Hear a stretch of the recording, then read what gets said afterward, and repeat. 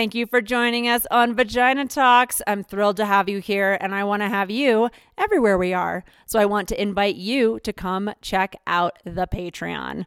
That is where you can support, become a member, join the virtual temple, get behind scenes, all the good stuff, support this podcast so that we can keep bringing you the medicine, the free flow, the real talk. Would love to have you as part of the community over there. Consider yourself invited. Come on over. I'm Samantha Rise, and welcome to Vagina Talks, where we speak about, to, and from vaginas. This is a show of alchemy, where we turn poison into medicine, disconnection into wisdom, and isolated wounds into communal peacemaking. Here's your host, Sophia Wise One. You already know everything they could teach you. You already know everything they could say. We are here to remind you what you already know. I just want to take a minute to acknowledge that Vagina Talks understands that gender is fluid and dynamic and goes way beyond the binary of either woman or man, she or him, and that in fact it's a living and evolving thing that's actually personal, person to person, and that our bodies, even our understanding or the ways that we experience them, can vary. It's important for me that that's something that has space here on Vagina Talks, and at the same time I also am carrying this understanding that womanhood and the experience of the feminine and all of the female in the splitting of that binary has been injured, has been hurt, has been dismantled. And so I'm looking to have a space where the feminine and the female body is reclaimed and respected and lifted and inspected and known, as well as a space that goes beyond the binary and that acknowledges that these are limited constructs mostly put upon us, and that we're in the process of evolving into something more whole and more true. Just wanted to say that some of my guests will use incredibly binary language for whatever reason from the places that they come from, and I just wanted to let you know that Vagina Talks has a much wider understanding, and it's a living one. So feel free to chime in as we go along. Without further ado, today's episode. Hello, beloveds. Welcome back to Vagina Talks. I am your host, Sophia Wise One, and I am grateful as always to be sharing this time and space with you.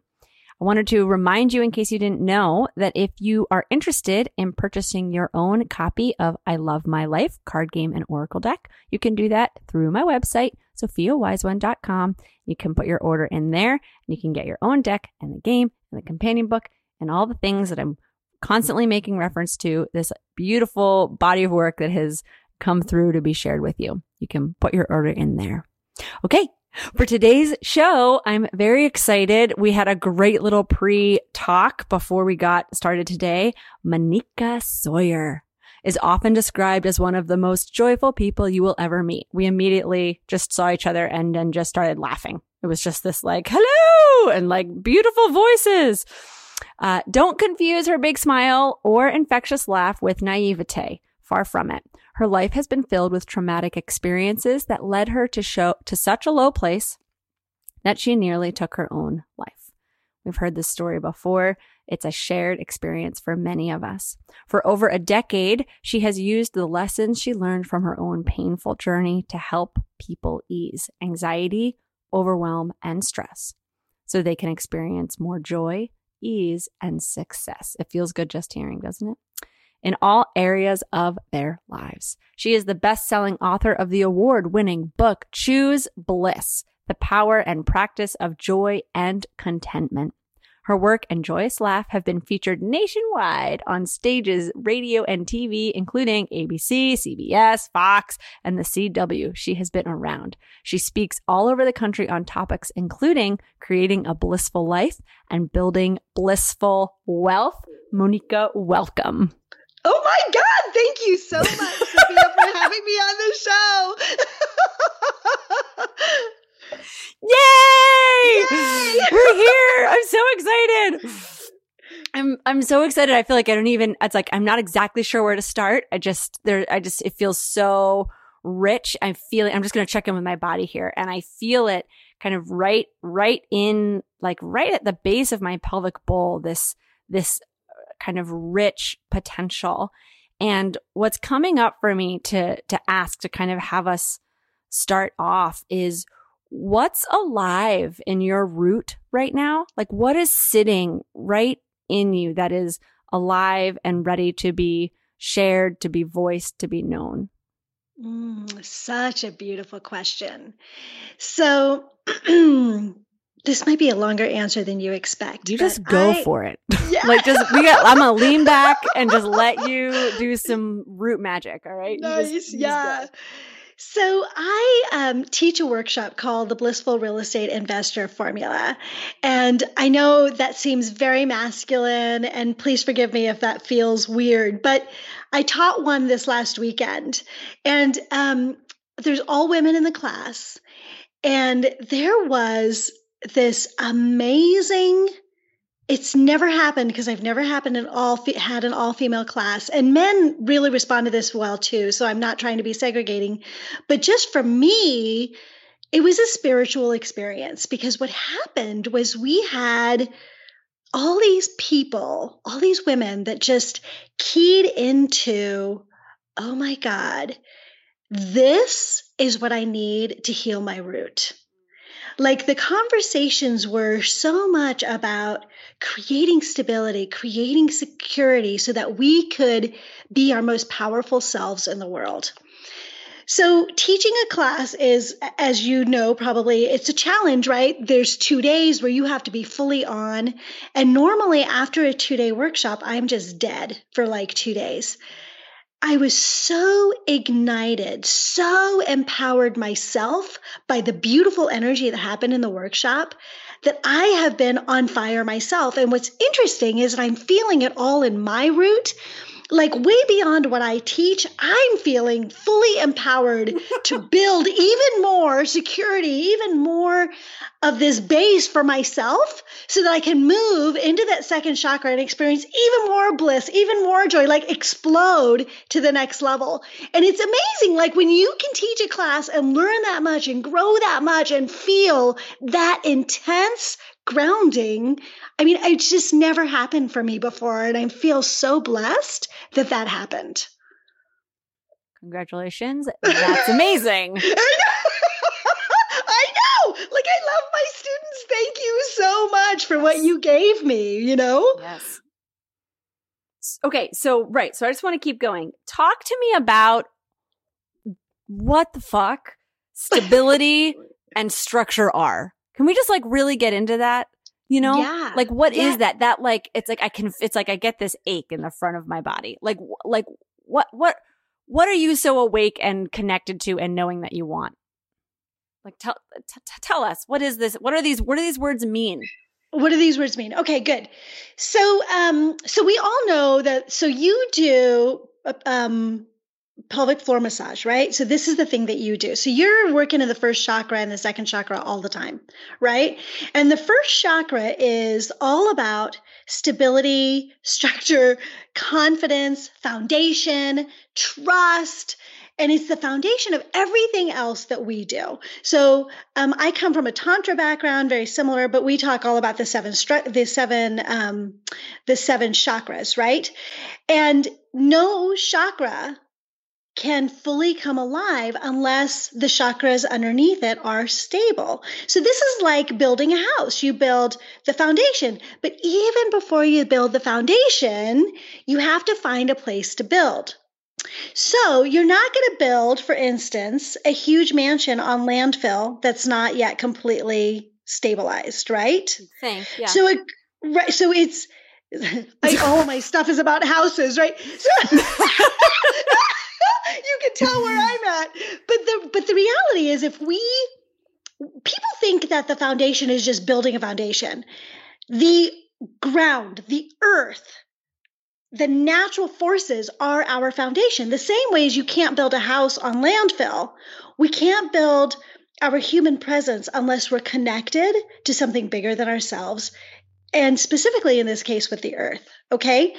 And then we build our personal foundation. So structure, stability is that foundation. How strong can we create our very base level at the root chakra so that everything else that we build on top of it is going to feel fully supported? So as human beings, what are some of those things? Those are our base needs. We need food, sleep, housing, sex, right? We need those things, right? And all of that is going to be based on how safe we feel. And as humans, we feel much safer, I believe, and there are people that would disagree with us, but money is a really, really big piece of how safe and secure we feel.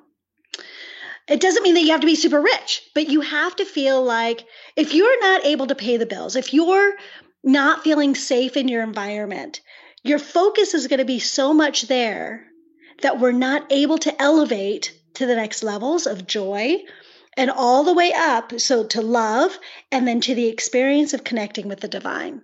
It all starts in that base of feeling safe. And as human beings, especially in this culture, so much of that safety is tied to how we're feeling financially. Does that make sense?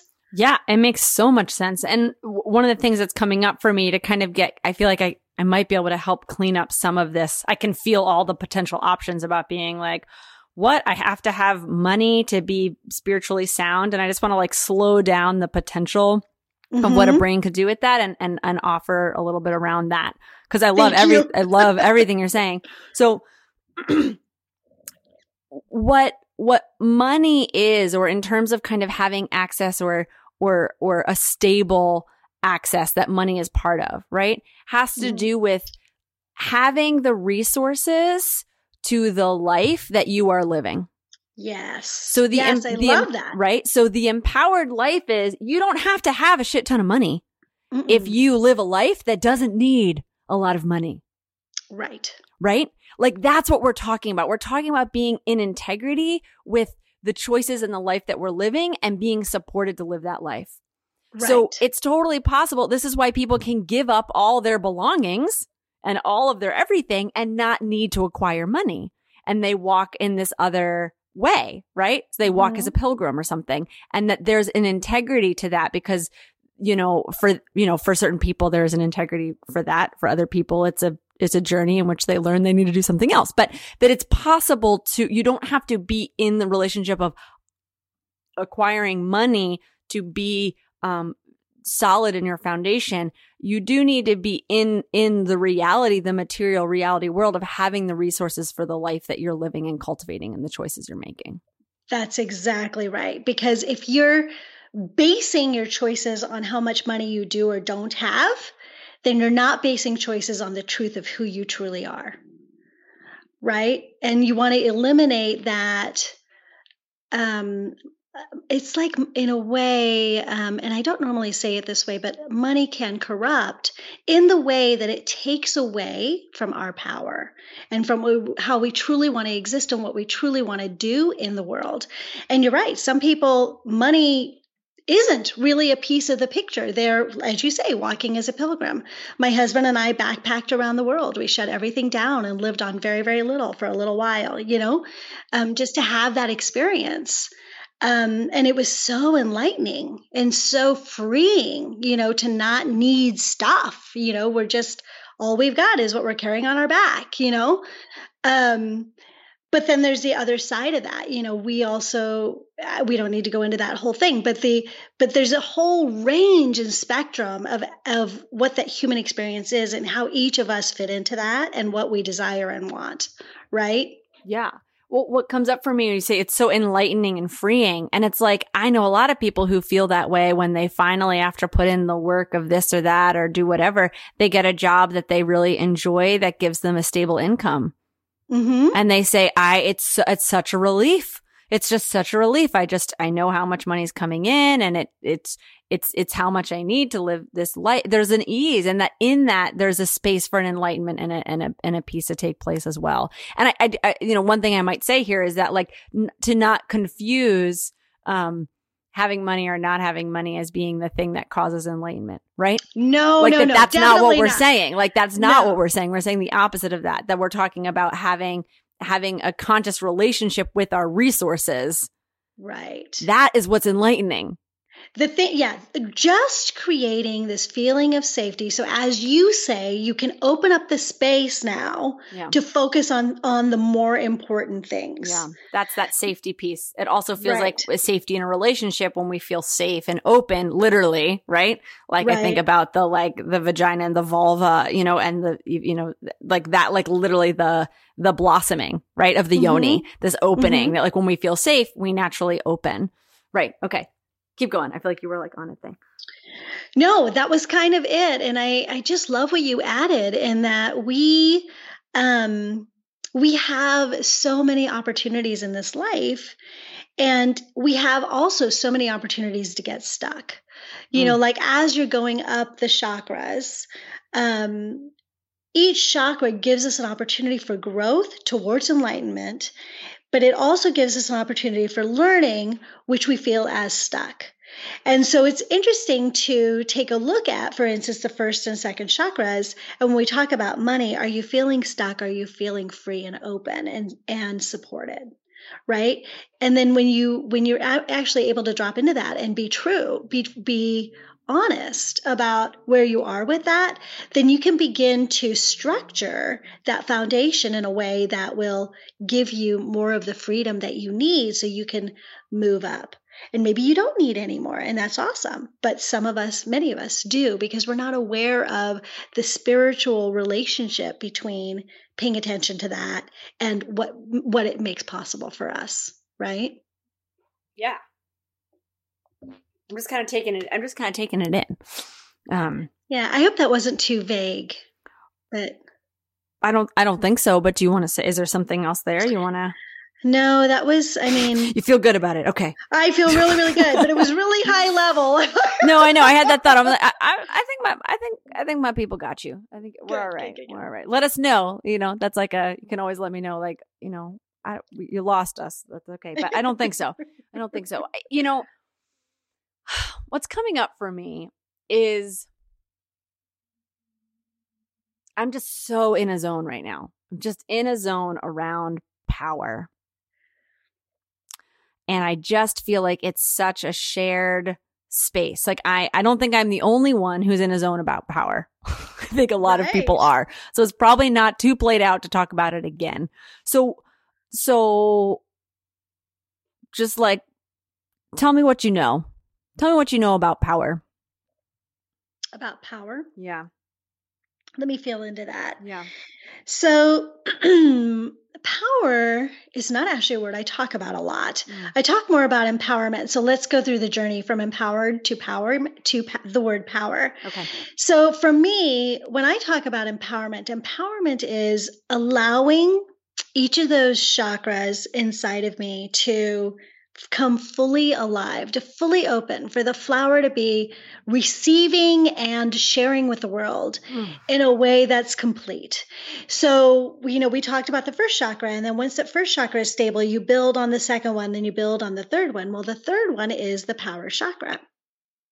And that power chakra is really about how we present ourselves in the world and how we relate to the world and what we present ourselves as, but also how we feel about our own ability to stand in our power and how empowered we actually feel. So first we're talking about structure, right, which is the first chakra. The second one is all about bliss. And you know that my book is about bliss, right? So the second one is about bliss and playfulness and joy, creativity, creating, birthing, laughing, feeling joy, being playful. And then the next one that builds on top of that is, who am I presenting in the world? What is my power? What is my superpower that I can now present into the world? And then we move up to heart, right? But that power for me is about resting upon this foundation of stability, security, of allowing ourselves to be fully alive, fully creative, and fully in our joy, and then to present to the world as that whole, complete person, as opposed to being needy, as opposed to having power plays with people, as opposed to trying to be something that you're not, or positioning yourself for manipulation, as opposed to those things, as being honest and true and creating relationships and connections in the world that empower you and empower the other person and allow you to be fully who you want to be on this planet. Did that make sense? Yeah.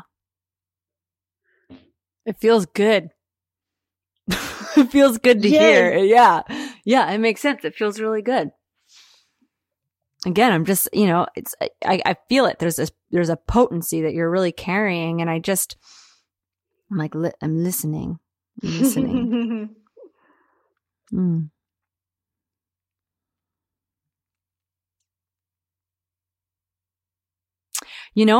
Take us all the way, right? Like it feels good. Okay. So it's like, all right, I got my base. I got my safety. I got my structure. I got my stability. I've got my creative, playful, ecstatic, blissful. I've got my power. I've got my superpower. I got my clarity. I got my showing up in the world. All these things that I am, I'm showing up. Take us all the way up, Monica. Okay. Yeah. You got it. Now let's move into our heart. So first, so let me just explain a little bit about how the chakras work in the human cycle. Each chakra is opened during kind of a 7-year phase of our life. So for the first 7 years as human beings, as babies, we're all about just how can I even be on this planet? Like regrounding. You notice that when a child is born, they're kind of like really ethereal, right? They haven't really connected with the planet. So those first 7 years are all about grounding and connecting with the planet and creating a sense of security and safety. And then we move into, oh my God, like joyfulness and playfulness. And really, I believe that children are little bundles of bliss, but really living into that on this planet, right? And then we move into heart, and we suddenly learn that we have to share with other people, or not heart, but power. Now we're having to really share with other people, connect with other people, and relate with other people. Suddenly it's not all about me, right? You and I were having this talk earlier. It's all about me, right? Right. But at some point we realize it's not all about me. And this is all the third chakra and this power and how we relate and how we stand in the world. And then we move into more of our, later, now we're talking about compassion. We become a larger being that's not just about how do I relate to somebody, but what is the compassion that I'm bringing to the world? What heart? What is my true purpose? And how do I align with that? That all happens in the heart. Okay. Now we move up to our throat chakra. And now all of those pieces, because we're stable, because we're true to ourselves, we know who we are, we know how we stand in the world, we know about love. We're wanting to experience and share love and compassion, and make the world a better place and align with our purpose. Now we give it voice. And so now our next chakra opens up, our throat chakra, and we're starting to give it voice. And what's really interesting about the throat chakra is it's not just, what am I saying? It's what am I hearing? When you talk, are you talking about, I ask myself questions. Is it helpful? Is it true? And is it required? But also, is that what I'm hearing? Is it helpful? Is it true? Is it required? What's landing for me? Or is it just noise? Right? So in both of those, what are you hearing and what are you saying? And then how are you now bringing it into the consciousness of your world? That's where we move into our third eye. This is sort of where we start to look at the spiritual realm, the intuitive realm, and we're taking all this grounding and we're turning it into something bigger than ourselves. Mm. And then we shoot up into the universe and we allow the universe to feed us. right? So now we've built ourselves up. We're open to the universe. We're sending out the alignment and all of that beautiful stuff that we have built within our humanness and our human body. Now we're open, and then it reverses. So now the universe will feed us inspiration, knowledge, wisdom, gifts. And now we bring that through. Our intuition plugs it into sort of how we want to work in the world. We give it voice and we share it. We attach it to our compassion as a human being. And then we stand at it and in our power. And then we birth something and we give it joy and playfulness. And now we ground it and it becomes real and we take it to the world. So as we build ourselves up, we open the channel for the universe to send the big message through us. Does that make sense? Hallelujah. Yes. Not only does it make sense, I can feel it. Like just took us on a journey. That it's so exceptional, that experience, this like that reaching into the earth, that real, we actually talked about this in one of my back episodes about community acupuncture with my guest Sarah. We were talking about things that we think are a theory and then making them real. Like when it becomes a real, like it's a real thing. Like this is a thing that just happened, And so that beautiful journey of coming into, right, this, and it's like I'm also feeling a little bit of this resonance with this notion of empowerment into power. This like empowering up, and then this like with access to, then this like use and ownership of power kind of coming in, like this root and this cycle. I also really felt myself walking through my life as you said that, like 1 to 7, 7 to 14, like 14 to 21, 21 to 29. Like I felt myself kind of going through that.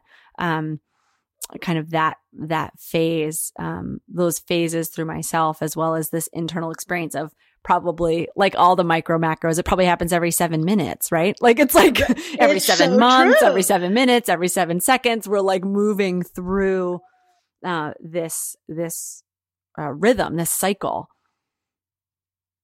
Right. Yeah. And it gives us, as we move through this cycle, micro and macro, right? It gives us access to sort of what we can, I keep saying what we can do in the world, but for me, it really is about impact, right? Like when we talk about power, the use of power for impact is really kind of where I come from, right? Is all of those things are about making the world a better place for me, right? So that's why I keep coming back to that about how do we use that? How does it affect us as human beings? And then how does it affect us in our journey through life? And then how does it affect the planet, the communities, all of those things, right? Yeah. Can you tell me about what this looks like or what this process experiences? I mean, you spoke to this, which is that when something feels stuck or blocked, that's an opportunity for learning. And I kind of want to come back to that a little bit and talk about what is this, what happens in this process when we're full of opportunities for learning, being out of alignment, and what does that look like? Feel like? How do we know? What do we do? Okay. So let's rewind just a little bit and talk briefly about my book, Choose Bliss. Great. So first I want to define the word bliss. It's not about having a million orgasms, although they help. It's not about being stoned. It's not about, there's all these ideas that people have about what bliss looks like. It's not about sitting in a yoga pose for 3 days saying Om. It's, for me. Although it helps. Although that helps. Right. All of those things help, right? Right, yeah. But for me, bliss is this really deep sense of joy and connection and connectedness, and the confidence that you can handle anything that comes your way. Now, when I define bliss that way, can you see all 7 chakras in that? I got distracted by all my feelings. Can you tell us again what bliss is? Because I felt it when you said it. Tell me again. Yeah. It's a deep sense of joy and contentment and connectedness and the confidence. Oof, that's where you lost me the last time. And the confidence that you can handle anything. I can handle anything in life that comes your way. That comes my way. Yes, that is bliss. I agree. Right? I have experienced that, and that is bliss. Yes. Yeah. Yeah. Yeah. And can you see how the 7 chakras are all in that definition? Yeah. Yeah? Yeah. So now let's take a look. Are you experiencing bliss? Do I experience bliss all the time? Absolutely not. I'm the bliss queen and still no. But what is true is that when I'm not in bliss, I know that something is broken. And then I go through which piece of that definition is feeling broken. And that will help guide me towards the chakra that may be blocked. And then I do work on that chakra. But there's also, way beyond sort of the spiritual practice, there's the day-to-day practice, the things that I do that create a feeling of stability and structure in my life so that I can then focus on the more ethereal, the more spiritual, and also creating more of that stability for myself, right? So it's complicated to try to say this so quickly, but just where is it that I'm not feeling comfortable and safe? Okay, so let me give you an example. There are times I'm a very, very emotional person, so I can experience ecstasy without any help, like literally just the emotion. Mm-hmm. But as much as I can experience ecstasy, I can experience deep, deep depression. Right? Right. So there's a huge range of emotions that I am capable of feeling and that I allow myself to feel. Why do I allow myself to feel those things? It's because I understand that my base equilibrium is in this place of bliss because I do the things spiritually, physically, I have my practices and my strategies, right, that allow me to feel this sort of ability to come back to this equilibrium. So I know if I go back down to these emotions that I have the tools to bring myself back up to this bliss equilibrium. And when I go to this place of ecstasy where I'm completely not grounded, I can also bring myself to this bliss equilibrium and reground myself in my life. Right? So what this means is, for instance, if I go to a yoga workshop and everything is it's a complete controlled environment, and I go there and I'm like, oh my God, it's amazing. And then I step back into real life. What happens for most people is they step back into real life and they're like, oh my God, I can't sustain this because it's not a controlled environment, right? But because I have a bliss equilibrium, I can come out of that environment, bring it into my life, and utilize whatever I have learned to maintain and improve and strengthen the bliss equilibrium, and I don't take a fall into my life, right? So I'm able to come from either place. When I'm not able to come back is when I realize that there is something that's stuck that needs work. And that's when I start to key into, where am I stuck? What's not working? Where do I need to focus, right?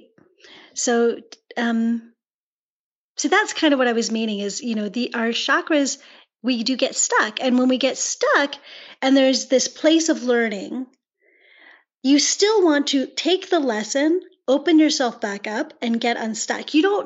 I know so many people in our industry of this personal development thing or spirituality, spiritual growth, where they believe that staying in the lesson empowers them the most. So they're in a way, it's like if I'm in pain, I'm learning and I'm growing, and that's a good thing. Right. But as human beings, the second chakra is about joy. It's the foundation of who we are as human beings. And it's the foundation of spiritual growth. So staying in the lesson is not giving yourself the opportunity to grow to your very most powerful self because you're not moving to the next level. Joy and bliss is a place that we deserve to live. We have a right to live in, and it is the reward for learning the lessons. Right? So don't stay in the lesson. Allow yourself to elevate to joy and bliss so that you can take yourself all the way up. Okay. So this is the thing where I think, well said. I'm into it. So I think people, okay, I may or may not be talking about myself when I say this at times. Okay. But people, also known as me, and other people that I've met, okay, when you say that, like staying in the lesson, it reminds me of, sorry, hold on a second.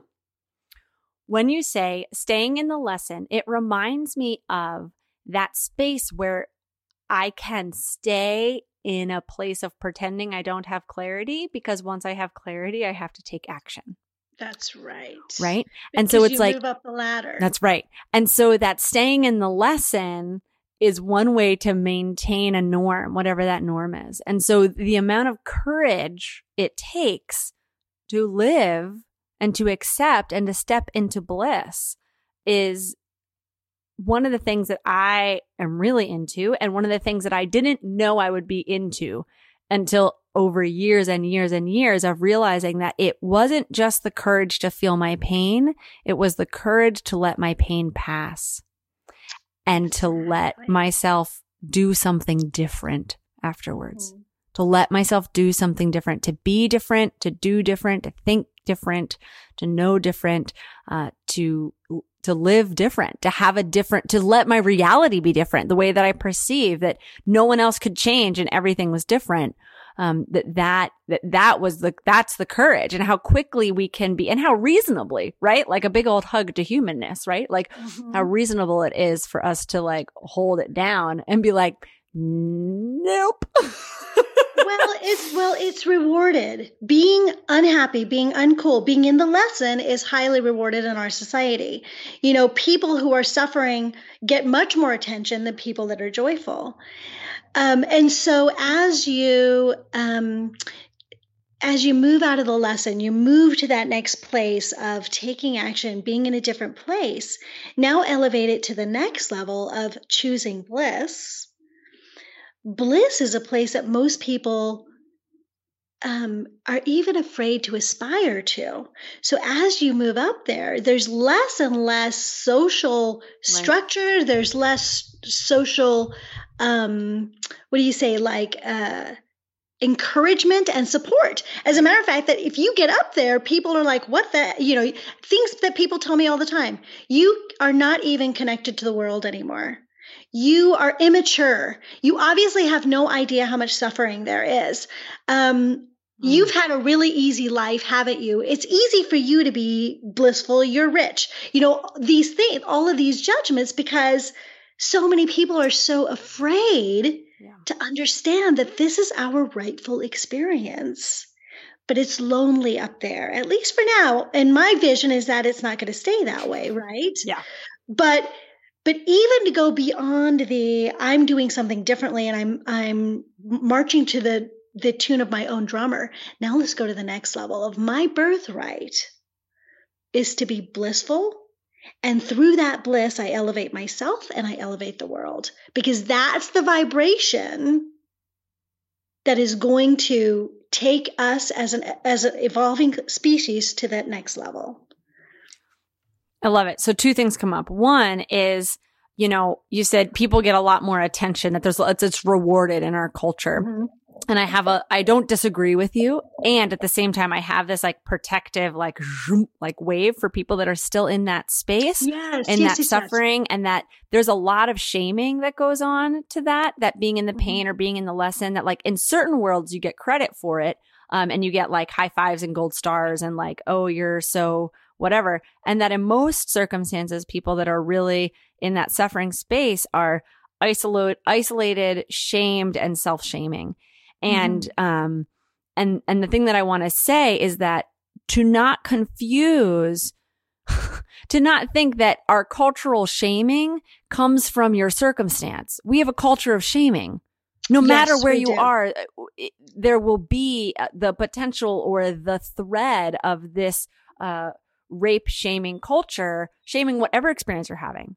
If you're healthy, if you're unhealthy, if you're mentally ill, if you are brilliant and functional, if you're poor, if you have tons of money. I mean, there's a million reasons to feel ashamed or to be culturally framed as needing to be shamed, no matter the circumstance. I just wanted to say that to kind of like give us all permission to be like, so go ahead and be, it's like Michael Bernard Beckwith says, like, you might as well give in and be happy. Right. You know, it's like if we know that, you know, it's like, it's rewarded. I feel like what's culturally rewarded is, and the reward is illness, right? The reward is unhappiness. The reward is isolation and living somebody else's life. But, you know, the reward is getting shamed for being who you are. But you do get a lot of attention in that way. And that the more you step into your own space, the more people, you know, well, I don't want to say that. I don't know if I want to perpetuate that. I haven't had that experience in my life. I feel like I've gotten more support and more affection and attention as I let myself get healthier. Now, I did get held more accountable and have more responsibility. That's very true. I'm not going to, you know, that like when I was weeping 5 times a day and could barely function, people didn't expect as much from me. And so there was, you know, so that there was some change in that. And I wanted to say something else, but I can hear you. So go ahead. And I just wanted to say, you know, yeah, like I was saying, even in bliss, I'm shamed, right? People, it's kind of our natural way of being. And I absolutely do not want to imply that I believe that, that people are in difficult places and it's difficult, because it really, really is, right? But what I'm saying is more like when we have a conversation, you know, around the table or at the water cooler or at the coffee pot, whatever, people aren't normally saying, oh, my life is really wonderful, and just talking about how wonderful everything is, because people will roll their eyes and stop talking to them in general. People are often talking about, it's snowing outside, or commiserating. Oh, they're commiserating, right? It's a way that a lot of us humans connect, is to kind of commiserate and support one another and show that I'm compassionate and show that I care, and, you know, all of those things, and to give each other the opportunities to do that, right? If I complain about something, I give someone else the opportunity to be supportive and feel good about themselves. Right? Yeah. So at the extremes, of course, there's a lot involved, and I don't want to menialize that. Yeah. But what I am saying is that as humans, our nature is to commiserate, to come to the party of supporting each other through our trouble. And in a way that holds us back, because it makes us embarrassed if we're having a really, really, really good day, you know, or if the conversation is, and it often is for me, because that's kind of how I live, I want to talk about what is really working, because you know what? If I talk about what's working, it's going to continue to work, and it's going to work even more. You know, that is my belief, right? But it's not an interesting conversation for a lot of people, right? And so then they start to shame me in ways, right? So that's all I was trying to get to on that. No, I appreciate it. It's a great piece. I think it's a really important piece when we're talking about saying yes to bliss, saying yes to our authentic self. And when you talk about this too, I hear other voices, and I'm not trying to just in addition to what you're saying, there's also people who are so sick of having conversations where they sit down with people and everybody just says everything's going so great, and my this and that and blah, blah, blah. And people being like, oh my God, there's no authenticity. And that the loneliness that happens in both circumstances and the isolation is that lack of authenticity. Right? Yeah. Yeah, absolutely. And what you're talking about and what I'm feeling from you is this permission to have your authentic experience and to celebrate the beauty of your life. Like, why is that so shocking, right? And it is, and yet it is like, yeah.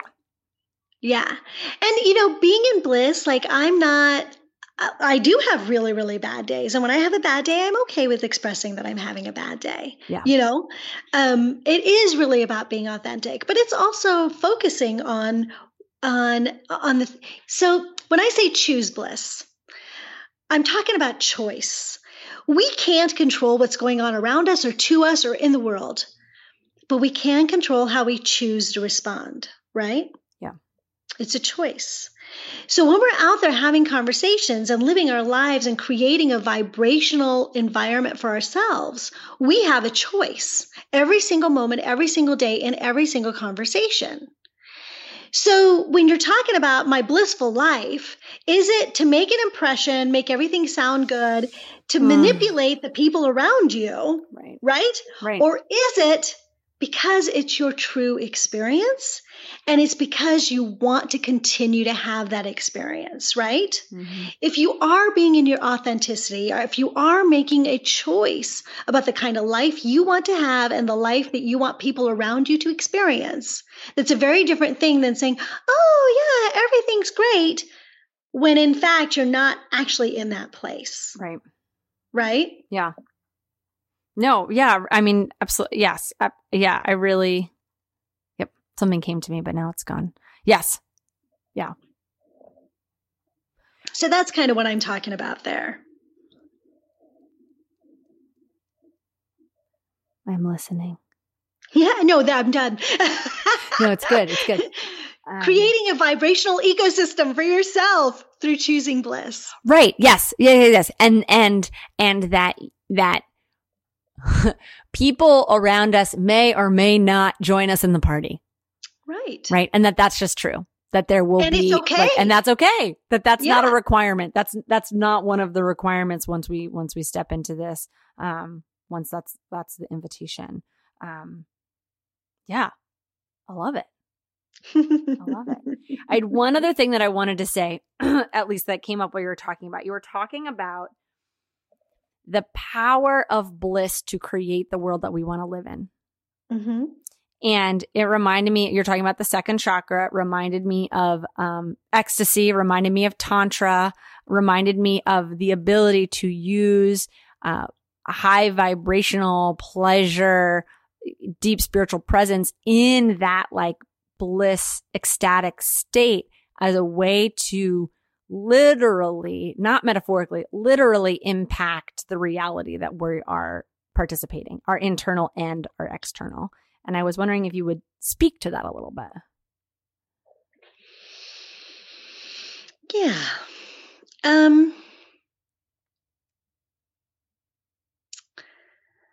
Okay, so most of the people that are on this call probably have heard all the hype about the law of attraction, yes?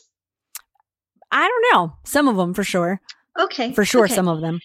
So there's this idea with the law of attraction that there is this law that the universe will bring to you what you focus on, right? And Tantra was the original creating the magnetism around that. So it's the original law of attraction, like the practice of the law of attraction. And I believe that when I'm talking about bliss, I'm talking about creating that natural, energetic human magnetism that attracts good things into life. And it also projects good things into life. And so our energy system, our energy ecosystem becomes our aura.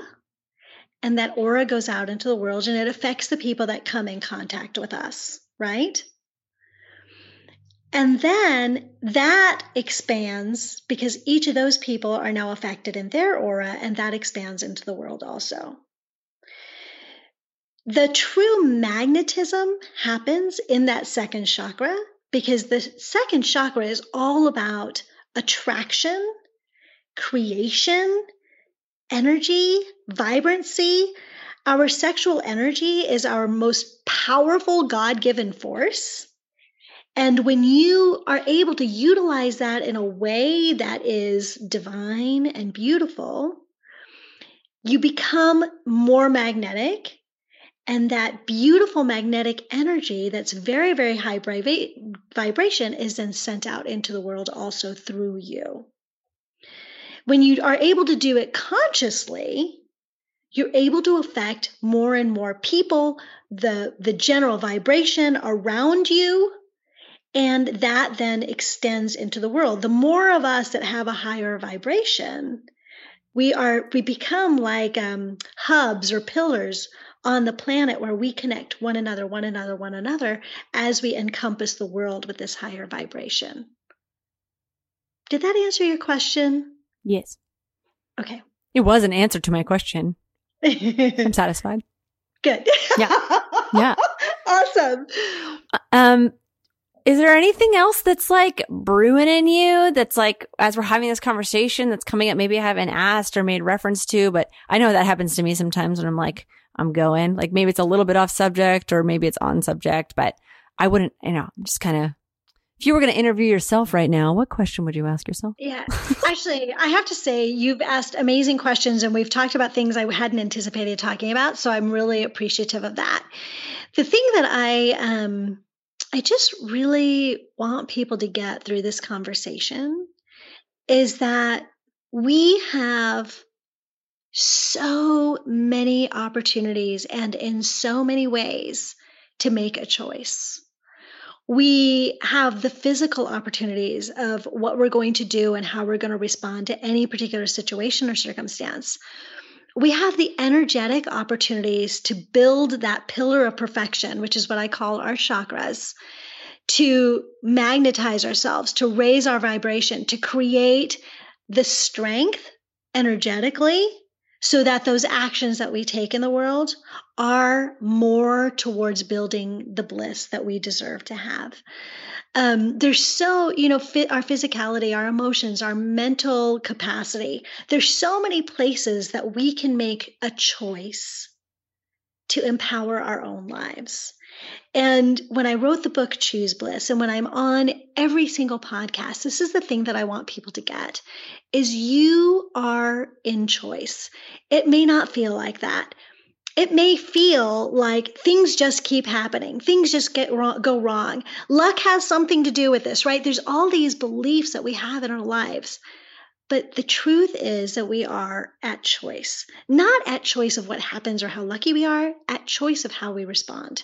And that response takes us down the path towards bliss because you feel empowered, because you know you are at choice. You're not a victim. You're not at the mercy of the world and other people. Does that make sense? Love it. Thank you. Yeah, I mean, it definitely makes sense. It's obviously your like heart song. Yes, right? You can't tell I'm passionate about this at all. Right? No, I can. I know you're kidding. Yeah, no, I can. And that I remember, I was just thinking about this the other day. I remember when I was, I don't know, 19 and I dropped out of college, and picked up a bunch of odd jobs. One of my odd jobs was, driving a high school student who went to a special school far away in the morning and in the afternoon.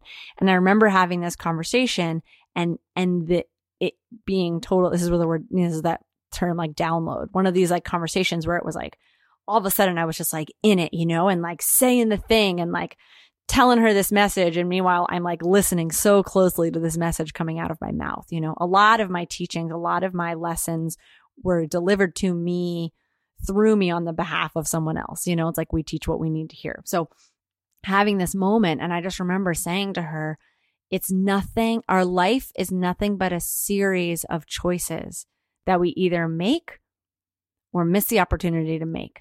It's like there is no make this choice and then you won't have to make another choice.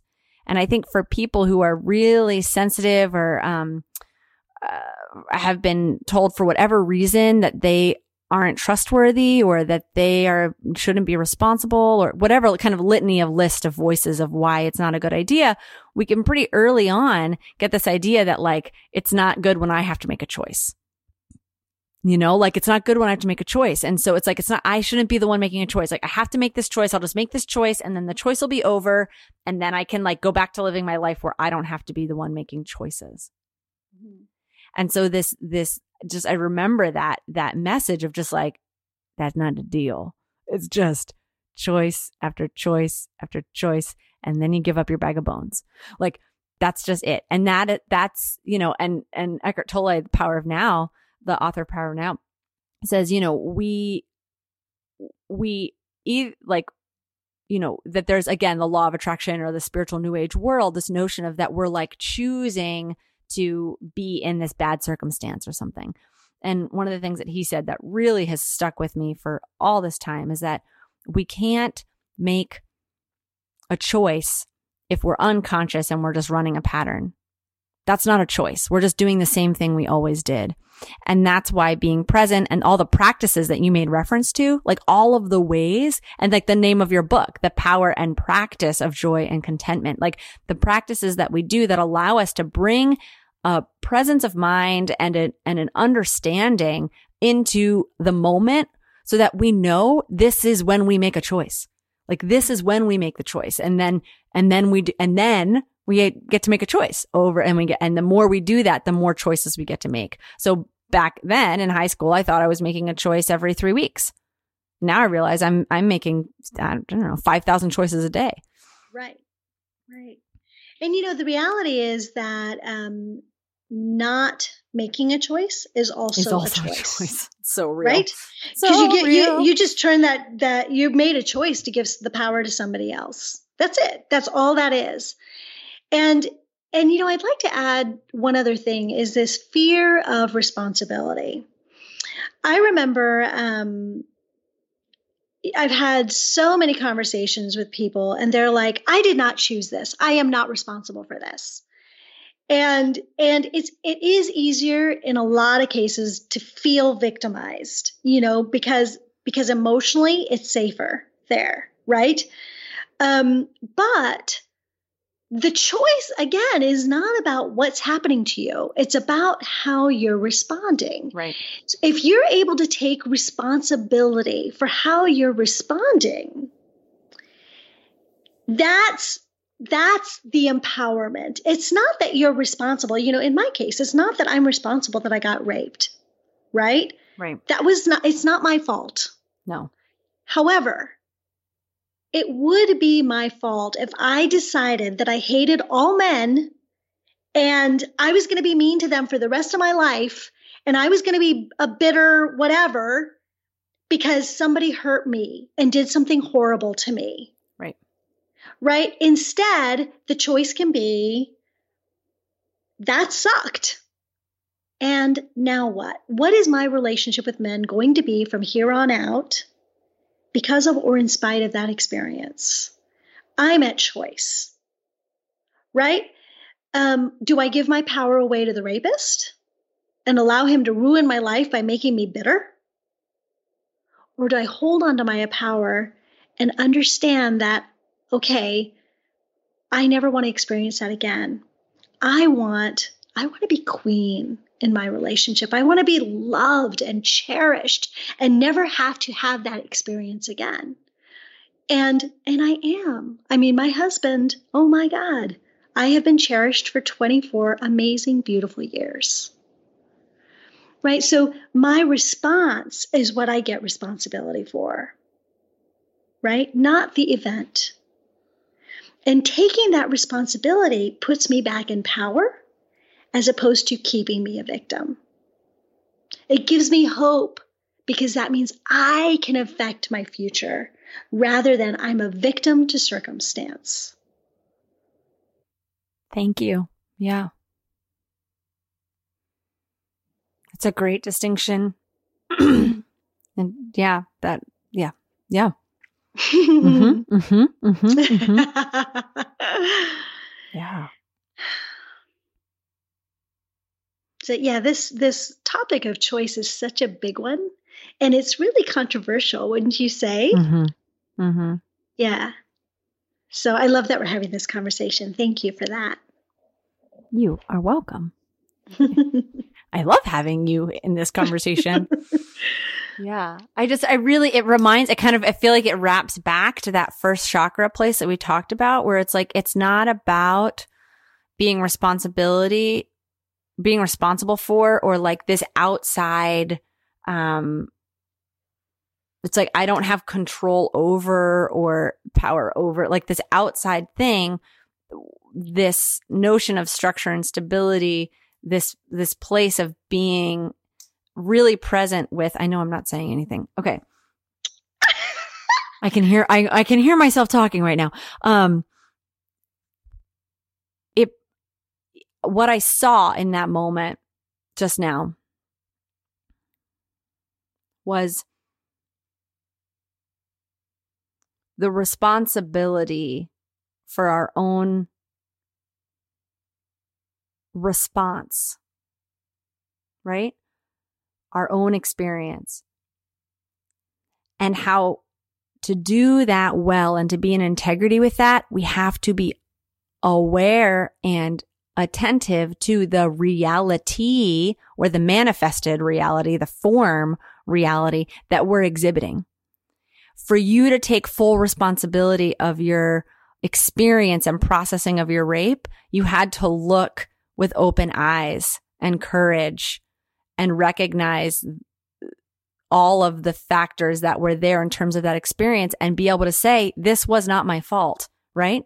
To own that you couldn't control that circumstance, but you could accept that that's what it was. And through that acceptance, even the harmful ones, it's through the acceptance of our reality that we have the opportunity to be responsible to ourselves, that we can't do that. And it just reminds me of the conversation that we were having earlier in terms of structure or money, that if we are trying to have a reality outside of us, but we're not taking responsibility, or we're telling ourselves a bunch of stories on the inside, or vice versa, how unstabilizing that is, you know? Right. And, and it's interesting, talking about responsibility for money, let's say. Yeah. So I loved what you were saying about some people really just don't need a lot of money, and they're pilgrims, right? And there are also a lot of people that say that they are that, and they are in fact not. They would much prefer a very comfortable life. Yes. Right? Yes. So the reality of who you truly are is also important, and taking responsibility for that. There's so many people that are like, oh no, I would be totally fine being a pilgrim, when they want to be wealthy because that's how they were brought up, or because they want that comfort, and they're scared and shy to say it, or they feel like there's a stigma, or it's dirty, or whatever. Right. And they're not being honest about who they are and what they really want in their life. Then let's take it another step. Okay, I want to be rich, but I'm going to marry a rich guy, rich woman, rich whatever, right? Uh-huh. That'll take care of me. Instead of taking responsibility for, this is what I want, I can take action and create it, and empowering yourself. Now, I can do it in partnership. It's going to be easier, funner, whatever. But I can take responsibility for that piece. And you know what? I can choose, I want to be wealthy. Or I am really, really happy having a job and knowing that my bills are paid, and then just not focusing on that anymore. Or I want to be a pilgrim. Money doesn't mean anything to me, but be honest. And then make the choice again to take responsibility for how you're going to create that stability in your life without turning it over and giving the power to somebody else. Yes, that. Yeah.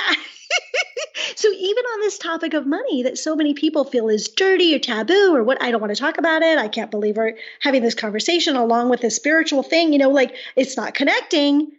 It's all connected. It's all connected. It's all the same thing, right? It's about our choices. It's about our responsibility. It's about our capacity. It's about creating stability. It's about growing ourselves through our chakras. It's all of it together. Yep. It's all the same topic. And it's the same thing in terms of like, someone who has lots of money, but no, they want to be a pilgrim, or someone who has a lot of money, but their relationship to it is that of obsession or finding worth. Like again, we talked about at the beginning, like it's not the amount of money that we're talking about. It's this relationship to our reality and being willing to talk, and not just to like talk about like reality, but be like, no, the reality of money in your life. Like, don't be like, no dollar bills, like 0.00 cents. Like, what are we talking about? Like being willing. It was one of the most liberating things that my wife and I did when we moved to, New Mexico, and I did this really beautiful business launch. I like did this whole thing and it totally bombed. I mean, it was terrible. I have a whole blog post about it. It was terrible. It was just pictures of me in my PJs, just like, it was just terrible. It was just so rock bottom. Like, what did I say to people? I was like, you know, that time when I moved to New Mexico, had no money, had no business, had no friends, and like didn't, and it was like, remember that time? Yeah, that time. That was January. It was great. It really was. And I could see even then the gift of what it was. It was rough, but I could see straight through it as the gift of what it was at the time. And what it was, we had made all these plans, and I was going to do this launch, and then I was going to have this money, and I didn't have the money. So it initiated this practice of my wife and I getting really clear about money, which we had not done before. And we built a spending plan, and then we started using Mint.com, and we started tracking all of our money. And it took months for us to be able to have a money date that didn't turn into like a fight or crying or somebody like walking away, because it was just the details. It was just the minutia. It was a power play and responsibility and transparency and just all this stuff, you know? And then as the months went by, now it's like one of our favorite things to do. We're like, oh, we had to reschedule our money date. When's it going to happen? You want to do it Sunday afternoon? Like, it's like this whole thing, because it's so grounding. It's so clear to just see, to know, you know, and done different things at different times when we had different amounts of money and this and that. And what happens if we pull this money back and spend this money here? And, you know, and it's just like, because it's an exercise, I really love that phrase, at choice. Mm-hmm. So, you know, being at that place and being willing to get just really transparent with your reality, whatever it is. And that it creates responsibility. Like it definitely, what did I call it? The gray zone? The like way we treat our money, like keep our money in the gray zone. Like, oh, I don't have money for that. Oh, okay. But I'll just spend this money because I have some money. And the way that we do that with our emotions, our relationships, our body, what we eat, you know, all of these things. And so you talk about structure, you know, and it's just for me resonating so much, this notion of stability and structure, being foundationally key to be able to really amp up and move, you know, larger amounts of, vibration, power, velocity for me. It's like, I got to shift that. So there's so many people that are really wealthy that are really unhappy and really unconscious. Right. And so money does not buy us happiness. Money does not make us good. Money does not make us more conscious. Right. Right. The thing is this, that it is an amplifier of who we are. If you're a good person and you have a lot of money, you're going to do a lot more good in the world, I believe, right? But here's the other thing. I just adore what you just said. Because here's the thing. The way that and this might sound trite, but the way that we do anything is the way that we do everything. Mm-hmm.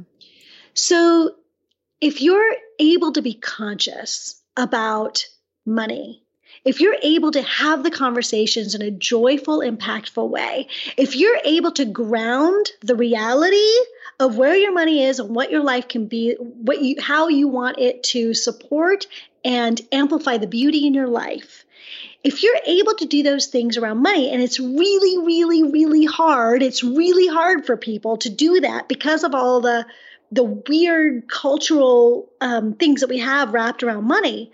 But if you're able to do it in a beautiful, transparent, open way, understand that it's an energy and a tool, even a gift, now that practice can be transferred to the other areas of our life. So emotional. How are we managing our emotions? How are we managing our relationships? How are we managing the way that we eat? How are we managing our spiritual practice? Those skills that you develop around money, we're highly motivated because it's the reality of how we can live. It's also a huge challenge because of all that other gunk wrapped up in it culturally. Uh-huh. But if you take the effort to create those skills now transfer to everything. Right? Yeah. And they will. And Right. Yeah. Right. Creating a budget. We create a budget on what we eat. We create a budget on how much we open in our relationships. We really just do. We don't do it consciously, but we do naturally, right? Oh, that's so real. It's so real, Monica. It's so real. We totally do. Yeah. Oh. So learn to do it consciously. Yeah. Empower yourself that way, right? Yeah. Yeah. Awesome. Awesome. Well, I feel great. I feel like moving towards our closing questions. You feel available for that? I do. Awesome. So second to last question is, darling, people want to communicate with you. They want to work with you. They have a question. They want to reach out. They want to find you on social media. Where do you love to be connected with? How do you like to be connected with people? Where do they go? Okay. So I do love to get emails. I love to hear people's responses. Their emails usually open up so much in me, so I love it. They can email me at Monica, which is spelled MONEEKA, at Core Bliss Life. So that's living bliss from your core. CORE Bliss, BLISS, life.com. So that's how you can email me. On social media, I love to chat with people on Facebook. So you can reach me at Monica Sawyer. Sawyer is SAWYER, like Tom Sawyer. So Monica Sawyer on Facebook, and I'm also Monica Sawyer on Twitter. So you can reach me there. If you want to get my book, Choose Bliss, The Power and Practice of Joy and Contentment, that is my true heart's work. And that you can get on Amazon. You can get a Kindle version or a paperback. So that's also a possibility. And then, we've had so much conversation today about the first chakra and stability. I do want to offer people an opportunity to find out how I have built my own wealth, my own stability. And when I was talking about that workshop and the way that it brought my first chakra alive, an opportunity to kind of look at that as a possibility for themselves. And so I offer a free report about sort of how I view money around bliss and how I have chosen to build my own foundation of wealth. And they can get that at blissfulinvestorreport.com/Vagina Talks. So blissfulinvestorreport.com/Vagina Talks. And that's kind of my story on how I've done what I've done. Awesome. Thank you. That sounds like a really great, all your work just sounds like some awesome resource. Great. Okay. So our closing moment.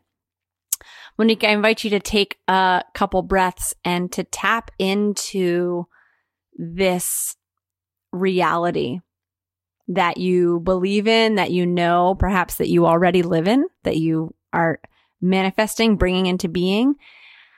And, the phrase, I don't know if have heard it before, but if you don't know where you're headed, you might end up where you're going.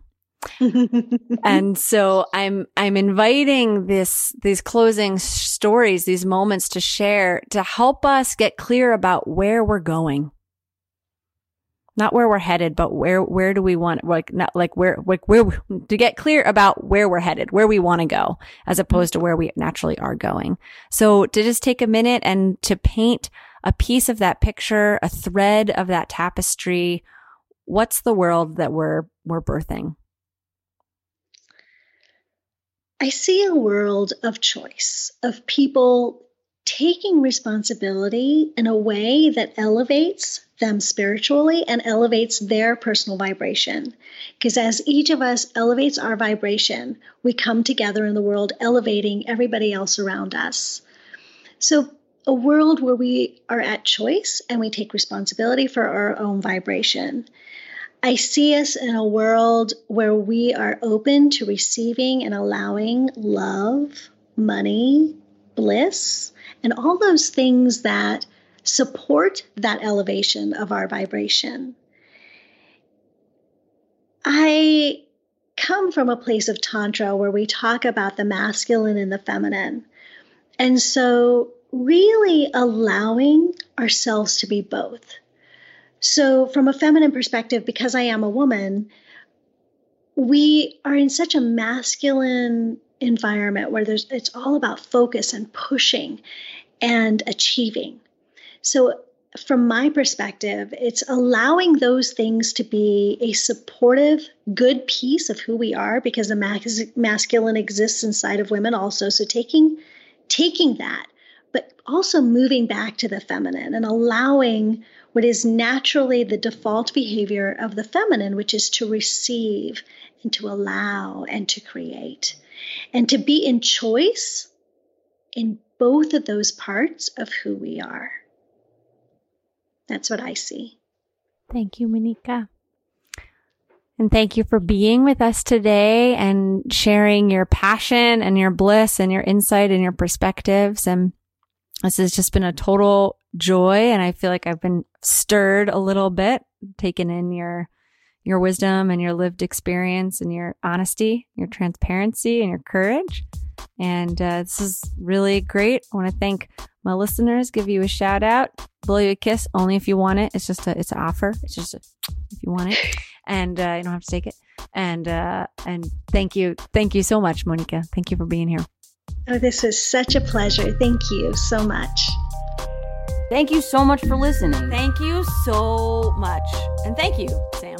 Thank you, Sophia. Remember, everything that we talked about in today's episodes will be in the show notes, so go there for links. For more content that you're going to love, subscribe to this podcast. Share this episode with anybody you think you'll enjoy it, and share the love with a rate or review wherever you listen. And to find out about all the mad adventures I'm up to, check me out on Instagram at SophiaWise1, or come to my website, SophiaWise1.com. I am Sophia Wise One, daughter of the wind. I am calling you to rise up, rise up, rise up, rise up and take your place. Thank you, gorgeous. I am thrilled and grateful for your support listening to this podcast. I want to invite you to come check out the Patreon. If you think this podcast is the business and you're grateful that it exists, I want you to know I'm grateful that you exist. Come join the Patreon. I call it the temple. We are healing, we are musicking, we are podcasting, we are together.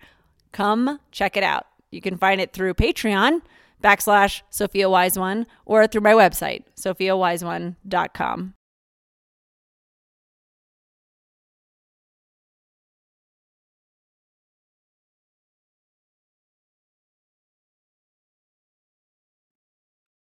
Sweet. Y'all know you need to hear that, though. You know. If you don't know, now you know. If you don't know. Okay. Yo, I'm so excited about Vagina Talks right now. Don't pretend like you don't know this is the best podcast you've ever listened to. Don't pretend like you don't know. You know.